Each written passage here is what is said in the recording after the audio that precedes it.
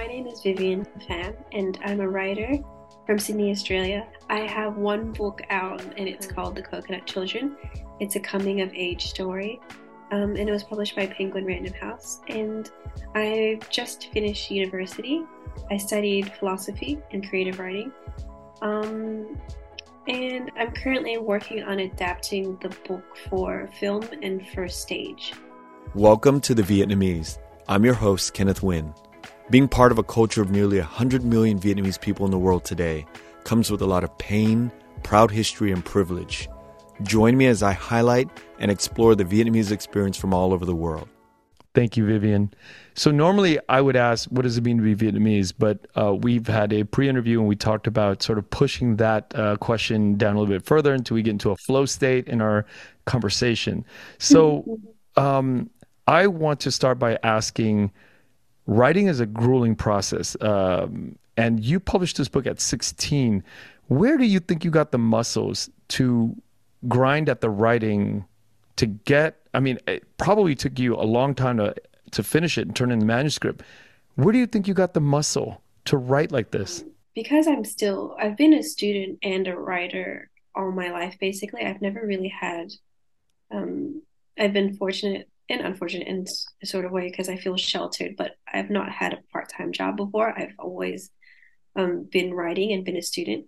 So it's always just been, and I've always really loved writing. And it's just, I think it starts from the idea of having the muscle for it. I think it's less like a muscle and more like a way of looking at the world and constantly being very interested in other people and being very interested in metaphors and symbols and imagery and finding things poetic a lot of the time and feeling that from a very young age.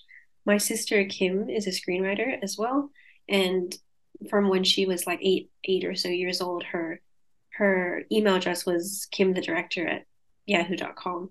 So it's like we've always had this dream of writing stories and bringing those stories to an audience in some way.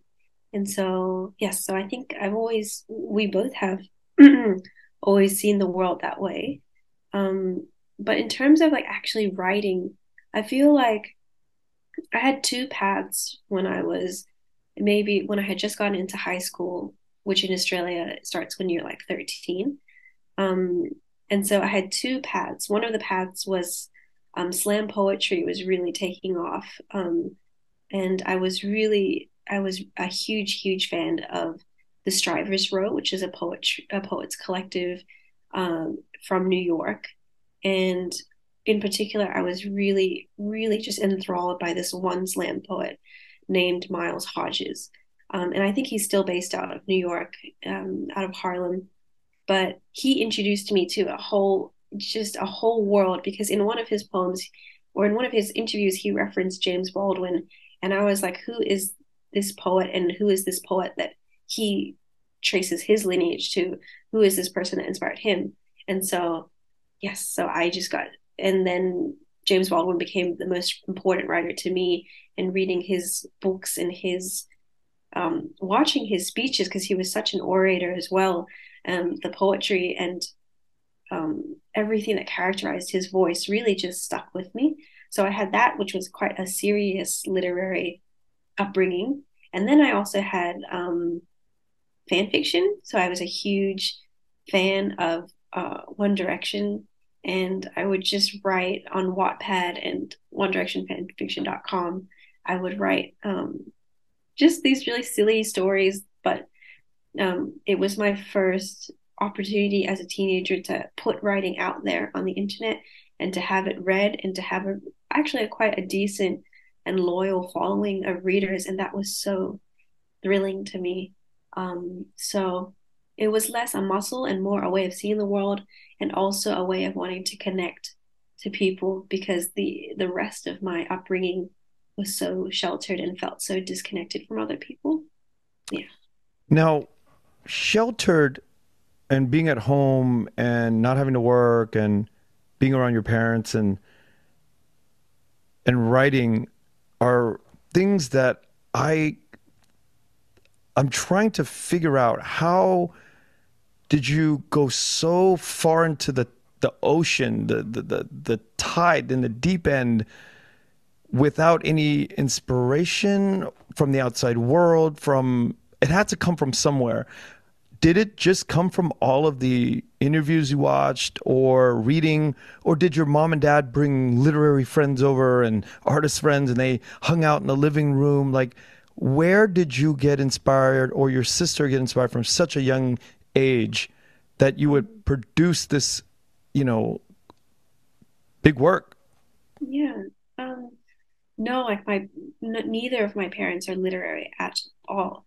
As in they don't read for pleasure at all. I think the only book my dad would have around was like because he was like in like a software engineer, so he would just have like technical textbooks lying around. So we didn't grow up at all with literature being anything important in our family. But it does just so happen that both parents are great storytellers, oral storytellers.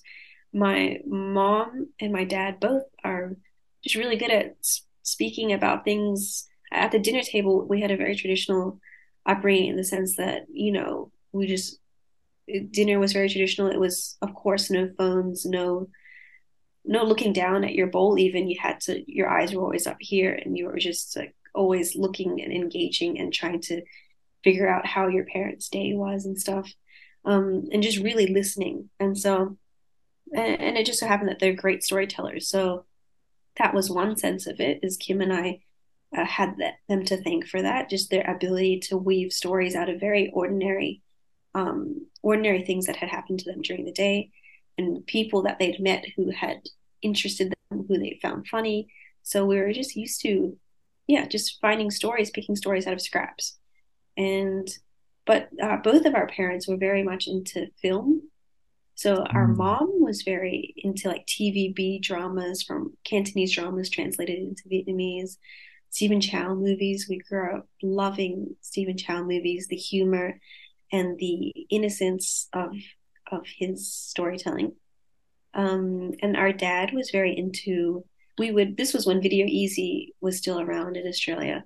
And so every weekend, one of the only things that we do as a family, because we never really went out, besides going to Cabramatta to grocery shop, the only other thing we did was rent movies together and watch them together on the weekend. So it was just a plethora of all the movies that you can think of, but things that a lot of the ones that stand out are things like Will Ferrell movies and Tropic Thunder, and just a lot of those really silly 2000s comedies we loved. And of course, like The Breakfast Club and Some Kind of Wonderful, and things that our dad had, um, the things that had characterized his childhood and were in the background as he was growing up, because he'd escaped Vietnam, and when he was 17 and had his last year of high school as an all-American boy in California. So it was really this idea of just trying to get to know people through stories and through movies, and trying to build context around them so that you understand who your parents are better. Wait a minute. So your dad, how long did he spend in America? Well, he was there when he was 17, and then he just spent, I think he was like until his 30s or his 30s there. So he was And there for a so long time do you guys speak in English together with my dad. with your Yeah. dad? Okay, so that yeah, that was weird because I, I was listening to you. We're having this Zoom from Australia to LA, and I'm listening to you talk. And we've talked before, but I'm now picking up Mhm. this like not heavy Australian accent. Yeah. And I'm like, it's almost like in the middle of a Californian and an Australian accent. Have you ever been told that? Yeah, I mean, growing up, I think my accent, I still remember I would always be tracking my accent because it spoke to my dad the most in English at home. And he had a very strong, he sounds like a surfer boy. He's very, very Californian. And my sister has, I think, quite a strong accent, but it was even stronger when we were little. And I remember because Kim had grown up a little bit in America. I think she had gone to preschool there. So when we were going to school in Australia, everyone would just in my family would be pointing out when I would use like Australian slang and when my voice would change a bit when I pronounced a certain word and make fun of me for it. So yeah. Yeah, it's Um, so interesting. Yeah, mm, I was gonna call you out. I was gonna be like, wait a minute, you don't have an Australian accent. You have more of a Californian accent with a little bit of an Australian accent. with a little bit of a twang to Yeah, it. a little bit of a twang to it. Now, does your mom and dad have these sort of expectations that traditional parents have for their kids? I mean, you kind of achieved something very early on at 16. Do your parents think you should be continuing the writing journey for the rest of your life? Or do they push you still in some other traditional path? What happened to us, which has happened to a lot of Vietnamese people growing up, a lot of the Vietnamese people growing up in Sydney, the more that I speak to people, is that um, there's just a period of estrangement, it seems, in a lot of our lives. So at the moment, I don't feel any parental pressure. Kim and I left home quite suddenly 2 years ago during the middle of the pandemic. It's just a family circumstance, and it was strange time, but we're still dealing with the fallout of that. But growing up, definitely, I never thought that I would be a full-time writer. And I always thought, oh, I want to do something, you know, um, practical. Like I thought I had this idea that I can just do writing on the side, and that because that's something that I don't need a degree for, and that's something that I don't need like vocational training for. So I still until the book was published, really, and I thought that that might be a way of supporting myself and my family. I had always thought, oh, I'm going to go to university and I'm going to, become a doctor or maybe a lawyer or a veterinarian or something like that. So I think if the book hadn't been published when I was still in high school, I definitely would have chosen to do a vocational kind of career and then do writing on the side. And how has the publishing of the book changed your life? The way that you thought was going to happen? How has it derailed? I mean, derailed is a weird word, but how has it changed the path of in your mind, like where you're going? It has changed it a lot, but it's also put me in contact with people that I never ever thought that I could have ever met. Really, and I think that's a really beautiful thing with storytelling. You don't know, sorry, you have no idea the people whose lives you're going to touch and whose lives are going to touch yours just through the sheer fact that this book is out there and someone can pick it up and read it. So an example of that is that I did a I did a book club I think a year or two ago, and I had been used to doing book club appearances and talking about my book to like clubs organized by bookstores and libraries and stuff like that. But this was a private book club, and it was just like it was a few middle-aged men, all with like a public profile. Um, and I just went and did my thing and spoke about the book and answered questions, and they're all very nice. And then afterwards, I got an email from one of them just touching up, and um, it kind of culminated in this thing where now we're writing a book together. And he's like he's an incredible guy, a startup founder, and he's doing a lot of work for climate change as well. So, and I had never thought that, I would be doing that one day, is be venturing somehow into this world of startup founders and, yeah, entrepreneurial ecosystems, like they call it. Um, so that's been really interesting too. That's derailed my writing career in a way because I've been commissioned to do that, and I never thought I'd be commissioned to Wow. write a novel. Yeah. Yeah, that's amazing. I just ran into somebody from Australia into that. What did you call it? Um, entrepreneurial Like an ecosystem. entrepreneurial ecosystem. Pauline, she's Luke Wynn's younger sister at Red Lantern. Oh yeah, I've heard of her. Yes, and she was telling me about her work with that sort of different way to look at entrepreneurship in a more socially driven perspective. Mm, mm, mm. Yeah, I hope it Yeah. becomes it has to be the next big thing, right? Because the way we're handling the world with money and capitalism is destroying everything. Mm, mm. What got you into writing? Those James Baldwin got me into writing. But is there a moment that got you into the writing that made you sit down and go, you know, this is what I'm going to pursue Mm. for a while? Mm. So I'd always liked stringing words together and it being a skill, really, just like in something that I didn't think much of at first. I think even in kindergarten, or if I had spoken to my kindergarten teacher recently, and she still remembers a certain sentence that I wrote when I was in kindergarten that she really liked, and to her it just showed that I would be a writer one day because I found that was play to me. So there were paints and there were toys and stuff. And then so you can imagine a classroom full of colors and different toys and utensils to make your fun. And that was just what I chose at the time, was to just sit there on my own and figure out what words sound nice with what words and how to create an image just using things that really words you're picking out of thin air.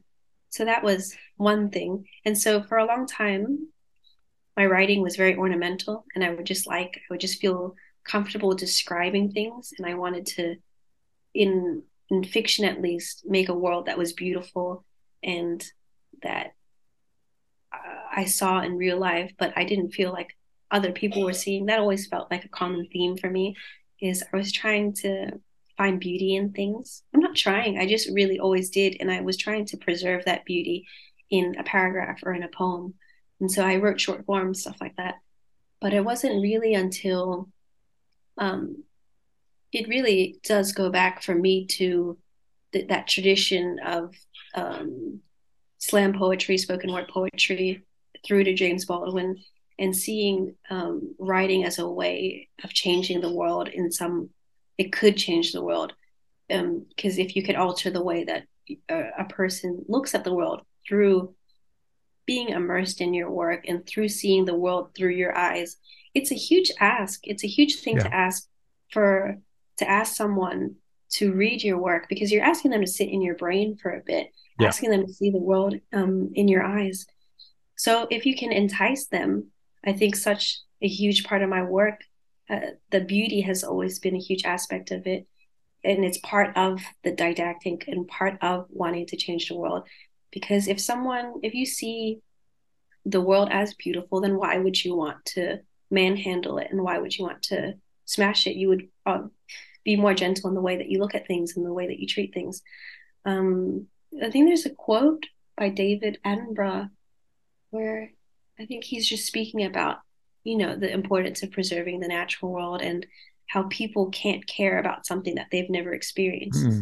So if you grow up in an urban area where there's no trees, there's no parks, it's just buildings and buildings and ugly architecture, an architecture that feels like it's just meant to suffocate you, then of course you're not going to be worried about, an endangered lion or an endangered tiger or something like that. You're going to be focused on your own survival. You're not going to see the way that you're connected to things outside of you. So that was a huge part of the reason that I started writing, was to try to figure out how am I connected to the people around me? How could I possibly, forge a connection with people I've never met and stuff Yeah, like that that. makes sense. Can you tell me about the Coconut Children and give me a brief synopsis so the audience knows sort of what the book was about? The Coconut Children is a coming of age story set in Cabramatta. It's set in 1998, and it was a time in Cabramatta when um, there was just a lot of unrest in the suburb. The suburb itself is very Vietnamese Australian and has also a lot of Southeast Asian immigrants and refugees have settled there after series, a whole bunch of wars in the last century. Um, so it's a very vibrant, now it's known as a very vibrant place to do grocery shopping and to eat at nice restaurants. But back then in the 90s, it was a place where it was called the heroin capital of Australia. It was very much vilified by the media. Um, People there were spoken about in politicians' terms, very like animals, really. And Vietnamese people were being told to go, that being threatened like they should be sent back to the jungle and things like that because white settler society was very um, scared of what was happening in Cabramatta, not for the people that were living there, but what it meant for them, what it was, yeah, the kinds of things that was resisting, yeah. And did you come from Cabramatta or did you come from somewhere else? And how do you So, know about that enclave so well? well, I think I said that it's known now as a place to do your shopping, to do your grocery shopping, go to eat restaurants. It's always been like that for the people that have lived in Cabramatta and the people that have lived in the surrounding suburbs, even in the midst of the the publicized crime and the assassination of a politician, of an Australian politician, I think, by someone from Cabra. Even in the midst of all that, it was also a place where children were growing up and kids were getting tutoring and having piano lessons. And families were continuing to do their shopping, and there were fresh produce every day. And so I grew up in around Bankstown and Sefton. So those are kind of like 10, 15 minutes away from the center of Cabramatta. And I also had, because my story is about two people, it's about a very sheltered, even though I disagree with that term in a lot of ways, a very sheltered, to herself, shy 16-year-old girl, rediscovering her friendship with a 16-year-old boy that grew up next door, who is now, when the book begins, just come back from juvenile detention. So, yeah. Um, the boy was based on someone very close to me who grew up during that time. So, in the course of writing the novel, I was interviewing him a lot and um, getting to know about the suburb through his eyes during that time. Wow. There was a description about Sunny, which is the main one of the two main characters. Is she falls in love very easily, quite easily with everybody, And I thought about that. I'm like, at 16, these are not, these can't be a description of somebody and you're just infusing the character with the people that you know. This has to come from a place inside of you, right? It's a two-part question. Is that Sunny character you? And also, if it is you, how did you find the actual courage to actually write so sincerely, based on the way you felt? I mean, did you feel a little bit of sort of shyness or pushback in your own mind saying, maybe I don't want to give the world away and let them see who I am? I mean, that takes a lot of courage to kind of put that stuff on paper to show the world that, falling in love with a lot of different people. It's a very cool thing, I think, when I read the description. Um, well, I think I don't know if it crossed my mind, and if it did, I probably just consoled myself and said, "Oh, I can always deny it in the future." But I never really do end up denying it, do I?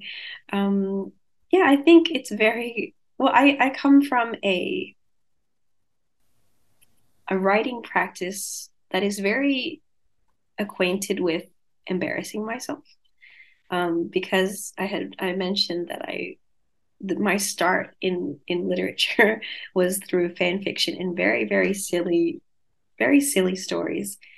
Um, Very silly stories that I knew that sorry, very silly stories that I knew that other people were thinking about. And it just so happened that I was writing it down. But other people were thinking the same thing about Harry Styles and One Direction and wanting to, having the same fantasies as me. I just wanted to write it down. That was the only difference between us and make it a public thing rather than just a private daydream. Um, but I think it is true there are lots of um, aspects of Sunny that I share, and I think a lot of teenage girls share, especially when you grow up in a strict household where there's a lot of responsibility put on you, and the happiness of your family and your household seems to rely on whether or not you do well at school or whether or not you do all your chores or you're able to, emotionally be there for your parents in a way that they're not able to be there for each other. So I think just when you're like that, when you grow up like that, it's very easy to make up imaginary Mm. relationships and fall in love very, very easily with people that you don't know at all, because that's easier than you don't know many people, and the people that you do know sort of disappoint you and let you down continuously. So you want to be safe in your daydreams and just you want to have a place where you can be happy and fall in love, and that just happens to be your imagination. Now, looking back on that character, do you think you've changed much or departed much from that way of being? Um, oh, such a great question. I've been dealing with this a lot. I've been thinking about this a lot, and I actually wrote an article. I wrote an essay for Harper's Bazaar. I wrote an article recently for Harper's Bazaar Australia um, about Harry Styles because I think he's coming on tour in Australia in next year. So my plan was to scheme like an interview with him and have a cover story, but it didn't end up happening. So I just wrote an essay about my obsession with him as a teenager.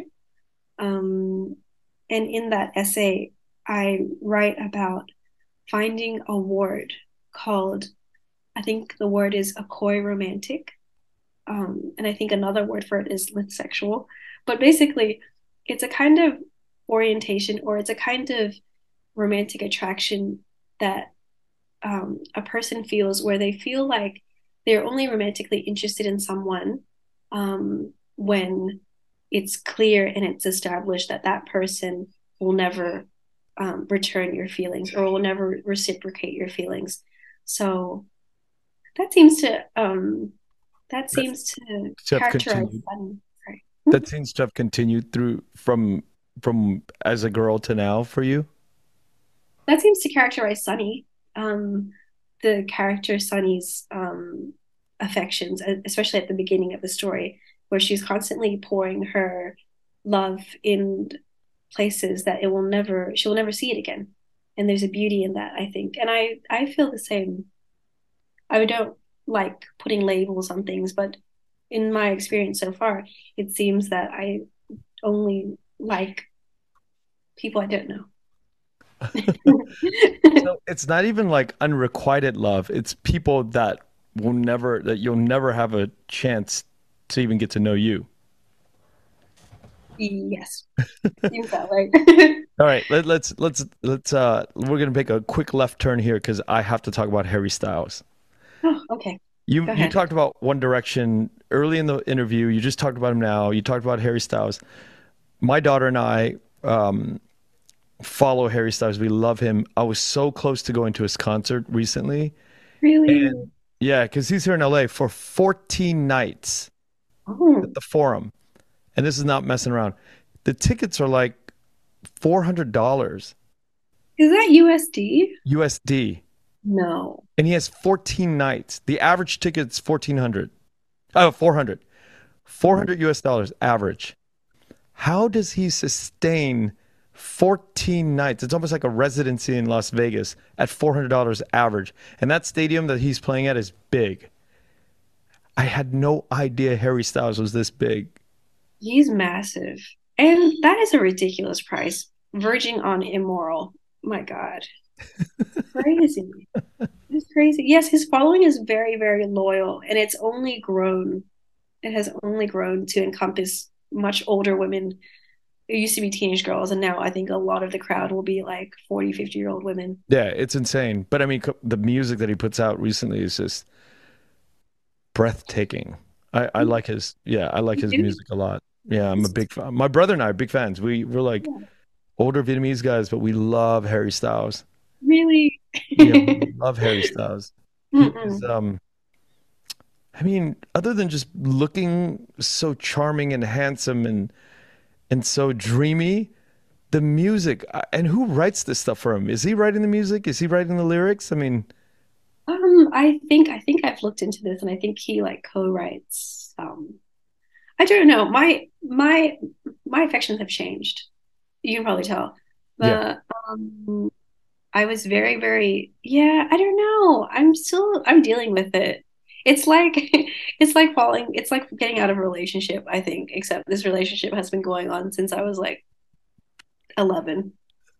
So there's lots of emotions here. so every question I ask is related to peering inside of an artist's mind, right? This is how I look at and I want to know what made you fall out of love or what out of infatuation with Harry Styles? What has he done in his public life to make you feel that you don't like him as much anymore? I don't know. I think it's just me. I think it's just You I think growing up? yeah, I was just gonna say, I think it's just me growing up and realizing, you know, I don't know, maybe my tastes are changing. I don't know. And also I think it's just a lot of history. Like I remember just nights like crying myself to sleep, thinking like I will never meet him, and I just really want to meet him just to. So I'm coming from that kind of place where I'm extremely sentimental and extremely emotional as a 14-year-old girl. Yeah. So it's I cannot be objective at all. But I think it's also like I think maybe, I don't know if this is a normal experience of fangirls, but I think there's a resentment as well. Like, oh my gosh, I wasted so much of my Mm. childhood, my teenage years just crying and writing fan fiction and building like worshiping fan accounts on Twitter. So I don't know. But it's beautiful too. It's beautiful to have that experience and being able to share it because there's a certain way of life that I think people universally around the world could actually feel what you feel. They go through what you go through, and they're unable to write in words what you're able to describe. Right now, jumping off from this, now we'll go into a little bit of this idea of like growing up, being attracted, and I think about this too because I was attracted to white women, both in the media and in real life, right? Like I had to deal with that for many, many years. And this idea of like our type, right? Have you now, because of like the amount of reading and growing, are you changing your type in terms of like being attracted? I mean, to Harry Styles is a white male. Let's just call it what it is, right? Has it broadened as a result of the amount of learning, the amount of reading, the amount of James Baldwin that you've ingested into your mind, the amount of understanding of imperialism and its fruits around the world and how it relates to us as Asian people? Hmm, great question. I definitely had that phase as well of just um of growing up and thinking, only seeing white people, white beauty in the media, and thinking that was the only way to Yeah. be, thinking that was the only, I thought the only way to be beautiful was to have, to be very tall and to be very thin, to have blonde hair Yeah. and to have blue eyes. And especially in Australia, the way that Australia markets itself to its own citizens as this um, beachy haired, blue eyed republic is really, I think it's changed now because of these various movements so that we can see some diversity. But when I was growing up, it was very much just that. That was the only image, that was the Yeah. only standard. So The I Abercrombie grew, image. yes, the Abercrombie image. Um, and so, especially because when I was in primary school and I had to move schools um, abruptly in like year 4 to basically a very white dominated school, that was the time in my life where it was um, that was one direction. That was when they formed on X Factor as well, and then that's when I was suddenly, because I came, the my local public school was very multicultural, and I saw a lot of Asian kids, Polynesian kids, indigenous kids, Lebanese kids, Middle Eastern kids. We were just, that's just the way that we were. That's the way that we looked. And I never really questioned it. And then until I moved schools, and all of a sudden, all the popular girls and all the people that were coming first in athletics carnivals and were held up at assembly were all white. That's just the way that it was. So in my mind, no one has to tell you that you're worthless and ugly. You just see, Inferior. Hmm. yeah, you're inferior. You just see what's being held up, and what is being valued, by your peers and by your parents and your teachers. So there is definitely that. And then, yes, discovering James Baldwin, thinking about this love and obsession that I had, um, when I was pre-teens with being white or assimilating to whiteness. um, I realized that that obsession had turned very quickly into resentment Mm. and bitterness and not wanting anything to do with Western thought, Yeah. Western values at all, which is a very, I was at a crossroads and I don't realize like until now, really how Vietnamese I am, but how Western I am, how Western educated, how we learned about the Enlightenment and how to be, have your imagination skewed in that way to value the, democracy, freedom, um, all these things that are marketed towards you as coming about because of Western society. It's a very strange dynamic to hold in yourself, to think I have to be just Vietnamese. And then you think about what does that mean, because we're Southeast Asian geographically, but we're so East Asian culturally. We were dominated for over 1,000 years by China. We were the last, I think, the last place on earth to hold the Imperial Confucian exams in Wei. So it's like, if Living you're in that duality, right? hmm, living in that duality, and then so to live, it's a duality, but it's also, it's threefold, it's Mm. manifold. There's so many there's so many different ways of looking at it, and then to live in that and to think that you can somehow revert to a state of purity, to a state of just being Wow. Vietnamese, is, it's impossible. Impossible. And so it's very strange. It's Thank you. very I've always thought that too, but hmm. now I've never really thought of it out loud in words. And you just said that. You just said it. You just said what I've always felt. Like there's this side, there's that side, and then there's the third. What are we? The third culture kids. Hmm. So the manifold, but I've never thought of it as like, it's impossible to go back and become pure again, become pure in anything, right? It's impossible. Yeah. The more that I read about it, the more that I'm like, because one of the things that I, since we've moved out, I don't have that regular, um, I don't have people to speak to in Vietnamese regularly anymore. I would only speak in Vietnamese to my mom and to my grandma, and to family members and stuff, except for my dad. So to not have that anymore, I was very scared of losing it, of losing the language. And then I realized there's something, not more important, but it's linked to the language, and that would be the literature and the arts of Vietnam that I had never been exposed to through my parents. They knew very little about Vietnamese literature, um, I think my dad only mentioned like once or twice that he would have to memorize passages from Dinkyu. Hmm. Um, but besides that, I was like, what literature do we have?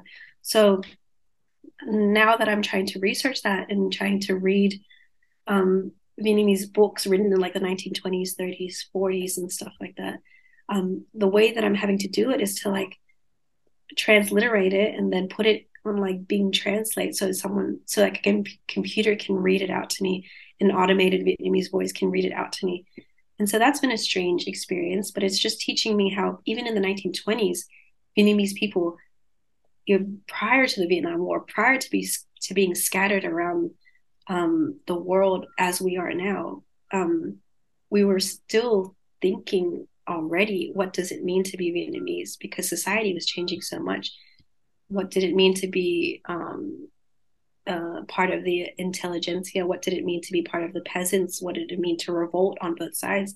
What did it mean to be a middle class Vietnamese person funded by the government to go to France and to experience French culture and to bring it back? What did it mean to be a Vietnamese person to be funded to go to Japan? And all these political figures. It is so you can just I'm just trying to drive that point of there is no purity in this world because we're constantly mixing and we're each of us contain a part of each other's history and a Yeah. part of each other's present. So it's just, but that is a very befuddling thought and very, it doesn't make things easier, but in a sense it does because you know that you no longer have to strive for something that you can never attain anyway. What does it mean to be Vietnamese to you then? To be Vietnamese to me means to it's a very personal experience of listening to stories and trying to, so I'm speaking from a very particular perspective, which is to be born in America, to live most of my life in Australia, to have a mother that was able to leave Vietnam by airplane when she was like 20 or so, and to have a father that had to escape through a boat, that had to live on in a refugee camp in Malaysia, and then to struggle in America. So my mom's side of the story feels quite privileged. My dad's side of the story is the bottom of whatever we're talking about. At least that's the way it was described to me.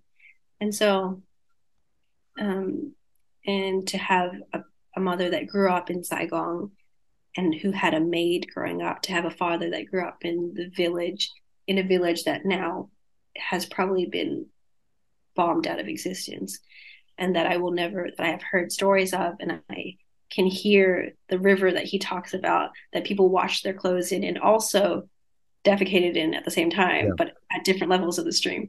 Um, to have those plot points in my memory of something that doesn't exist, that I've never been to, but it existed to him, that's what it has meant for a long time. Being Vietnamese meant to have to reconstruct a whole society that I had never been to, I will never be able to go to. Um, that's what it meant for a long time, but it's changing. It's changing because of literature and because of historians and because of a lot of Vietnamese American academics that are writing about what it was like. Just knowing that a historian who has the skills, has done the work, makes me feel like I don't have to excavate anymore. Looking back now on the writing that you did with the Coconut Children and the awards you won, do you go back and think, how do you feel about it now? How do you feel about who you were, how you wrote? Do you have any judgment on any of it? I was very judgmental at the beginning, I think, when it had just come out. It's my first book. And so I was doing something that writers should never do, which is go on Goodreads and read The comments. people's reviews of of their experience of the book. And I didn't keep in mind that, you know, a lot of the audience it was reaching, which is people that have the time and um, the leisure to be able to read, and which is middle class, usually middle class white people in Australia.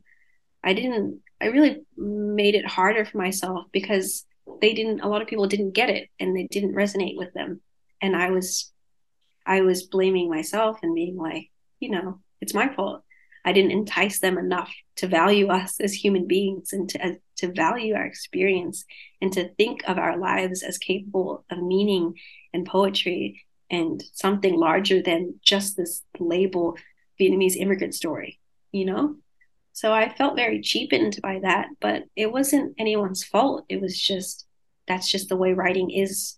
You put it out there and you expect and it's on the reader to have their own way, their own perspective and their own experiences in life to be able to see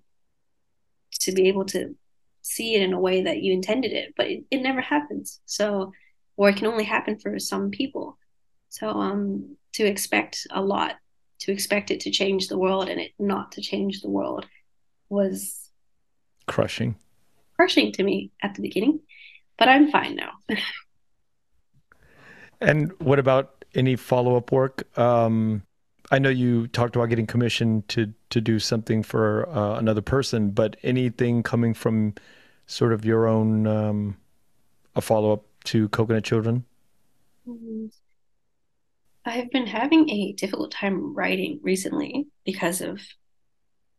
um because of the just like the material circumstances. I'm trying to continuously find work um through like pitching. Most of my income is like pitching essays and stuff to like magazines and newspapers, and then doing writing workshops, um, leading writing workshops for kids, which is very, very writing affirming for me. But I've been finding it hard to concentrate, to sit in a room on my own, like I was able to so well when I was 16, and just be with a blank page. That's been very difficult.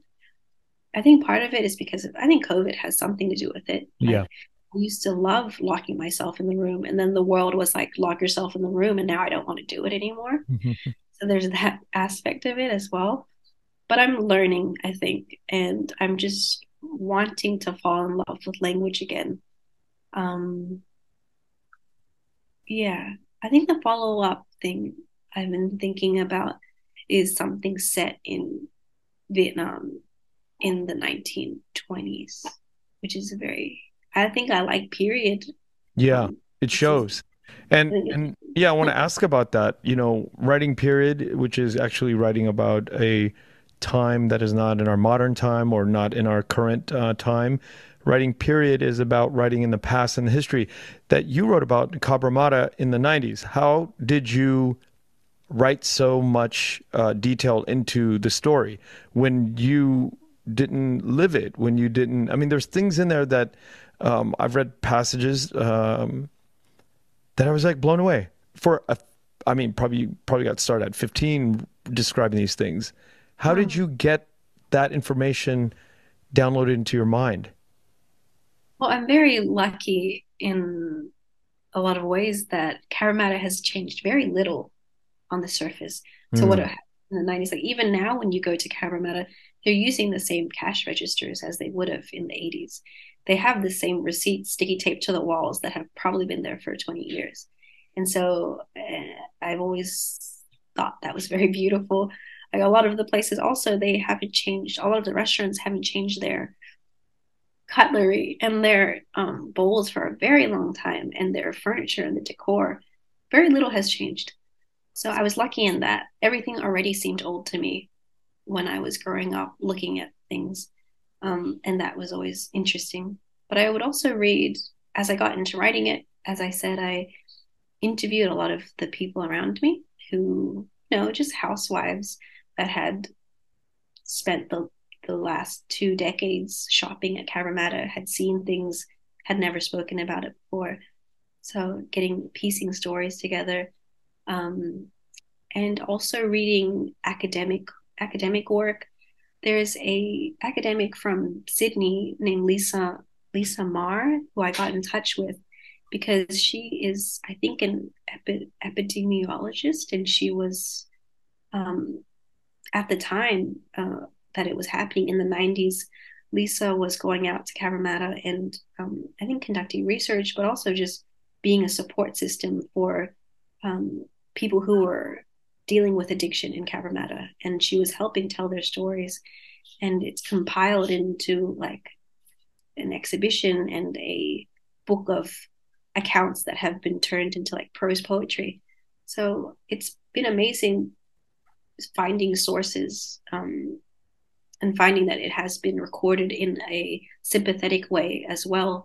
It's not just been the vilification that I mentioned earlier. Yeah. Yeah.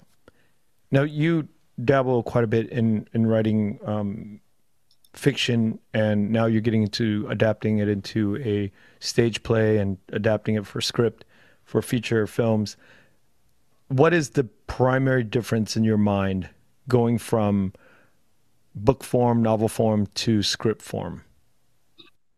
Um, with okay, so with novels, I've really felt a freedom of, oh, if I want the character Sunny to dwell on looking at the birds for a little bit, I can just do that. And if Yeah.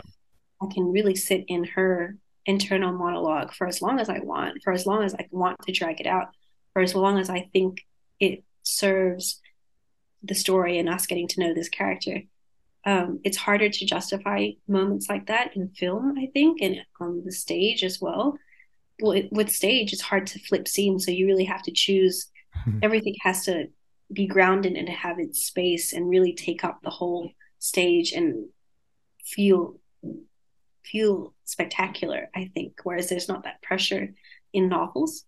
Um, and so I've been finding, I remember finding it very difficult to transplant certain thought processes of the characters in the novel to the stage because I felt like I thought it was too monologue-y and I couldn't imagine an actor delivering this in a way that Yeah. felt true. Compelling or true.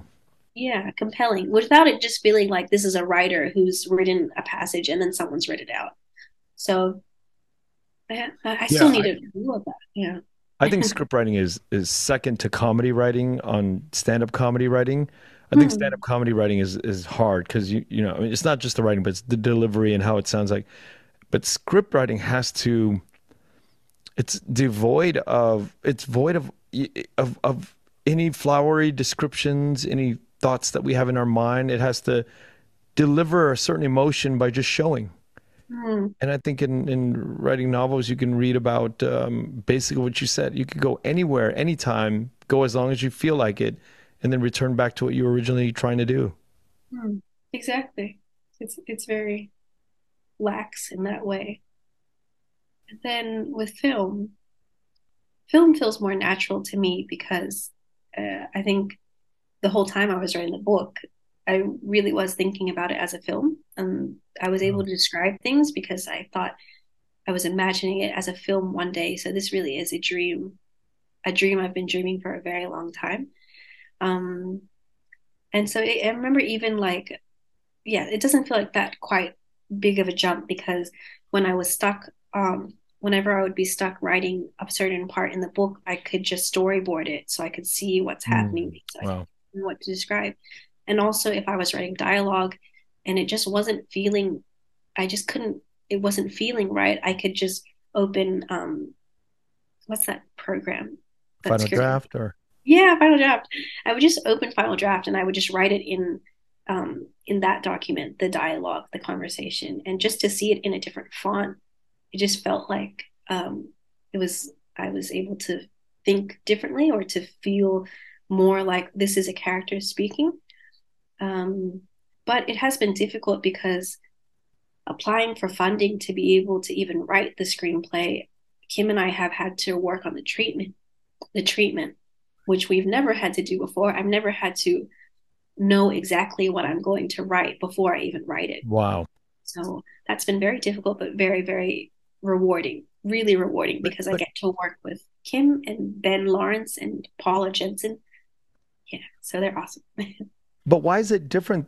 Why is it hard when you already have the book already written? Don't you know what beats to? I mean, I'm really interested in that process because you already have the book, you already have the train tracks written down, laid down, and so now it's just a matter of like pulling the specific beats that you kind of want to be in the film. No? It is that, but it's just like, oh, the sequencing and when to hint information that the audience has to know and where to plant it, having to figure that out. And also, it would probably be easier if it was a straight adaptation, but it's not. Ah, There'll be quite a little bit of a big change in the way the story is told and a key aspect of the character, which I can't say just yet, but yeah, yeah, it's been cool. Have you been to Vietnam? I think the last time I was in Vietnam was um 2014. So it's been like 8 years. I miss it a lot. Yeah, yeah, it's a very different place 8 years ago. Mm. Yeah, there's a lot of changes happening. We talk about this on the podcast all the time. There's Yeah, changes happening every 6 months. It feels like a different city every time you go back. yeah, it Yeah. does. And then are you coming out to California anytime soon? Um, I have no reason to yet, but I hope something springs up. Yeah, making a movie out here with people out here. One Yeah. day I would love to do that.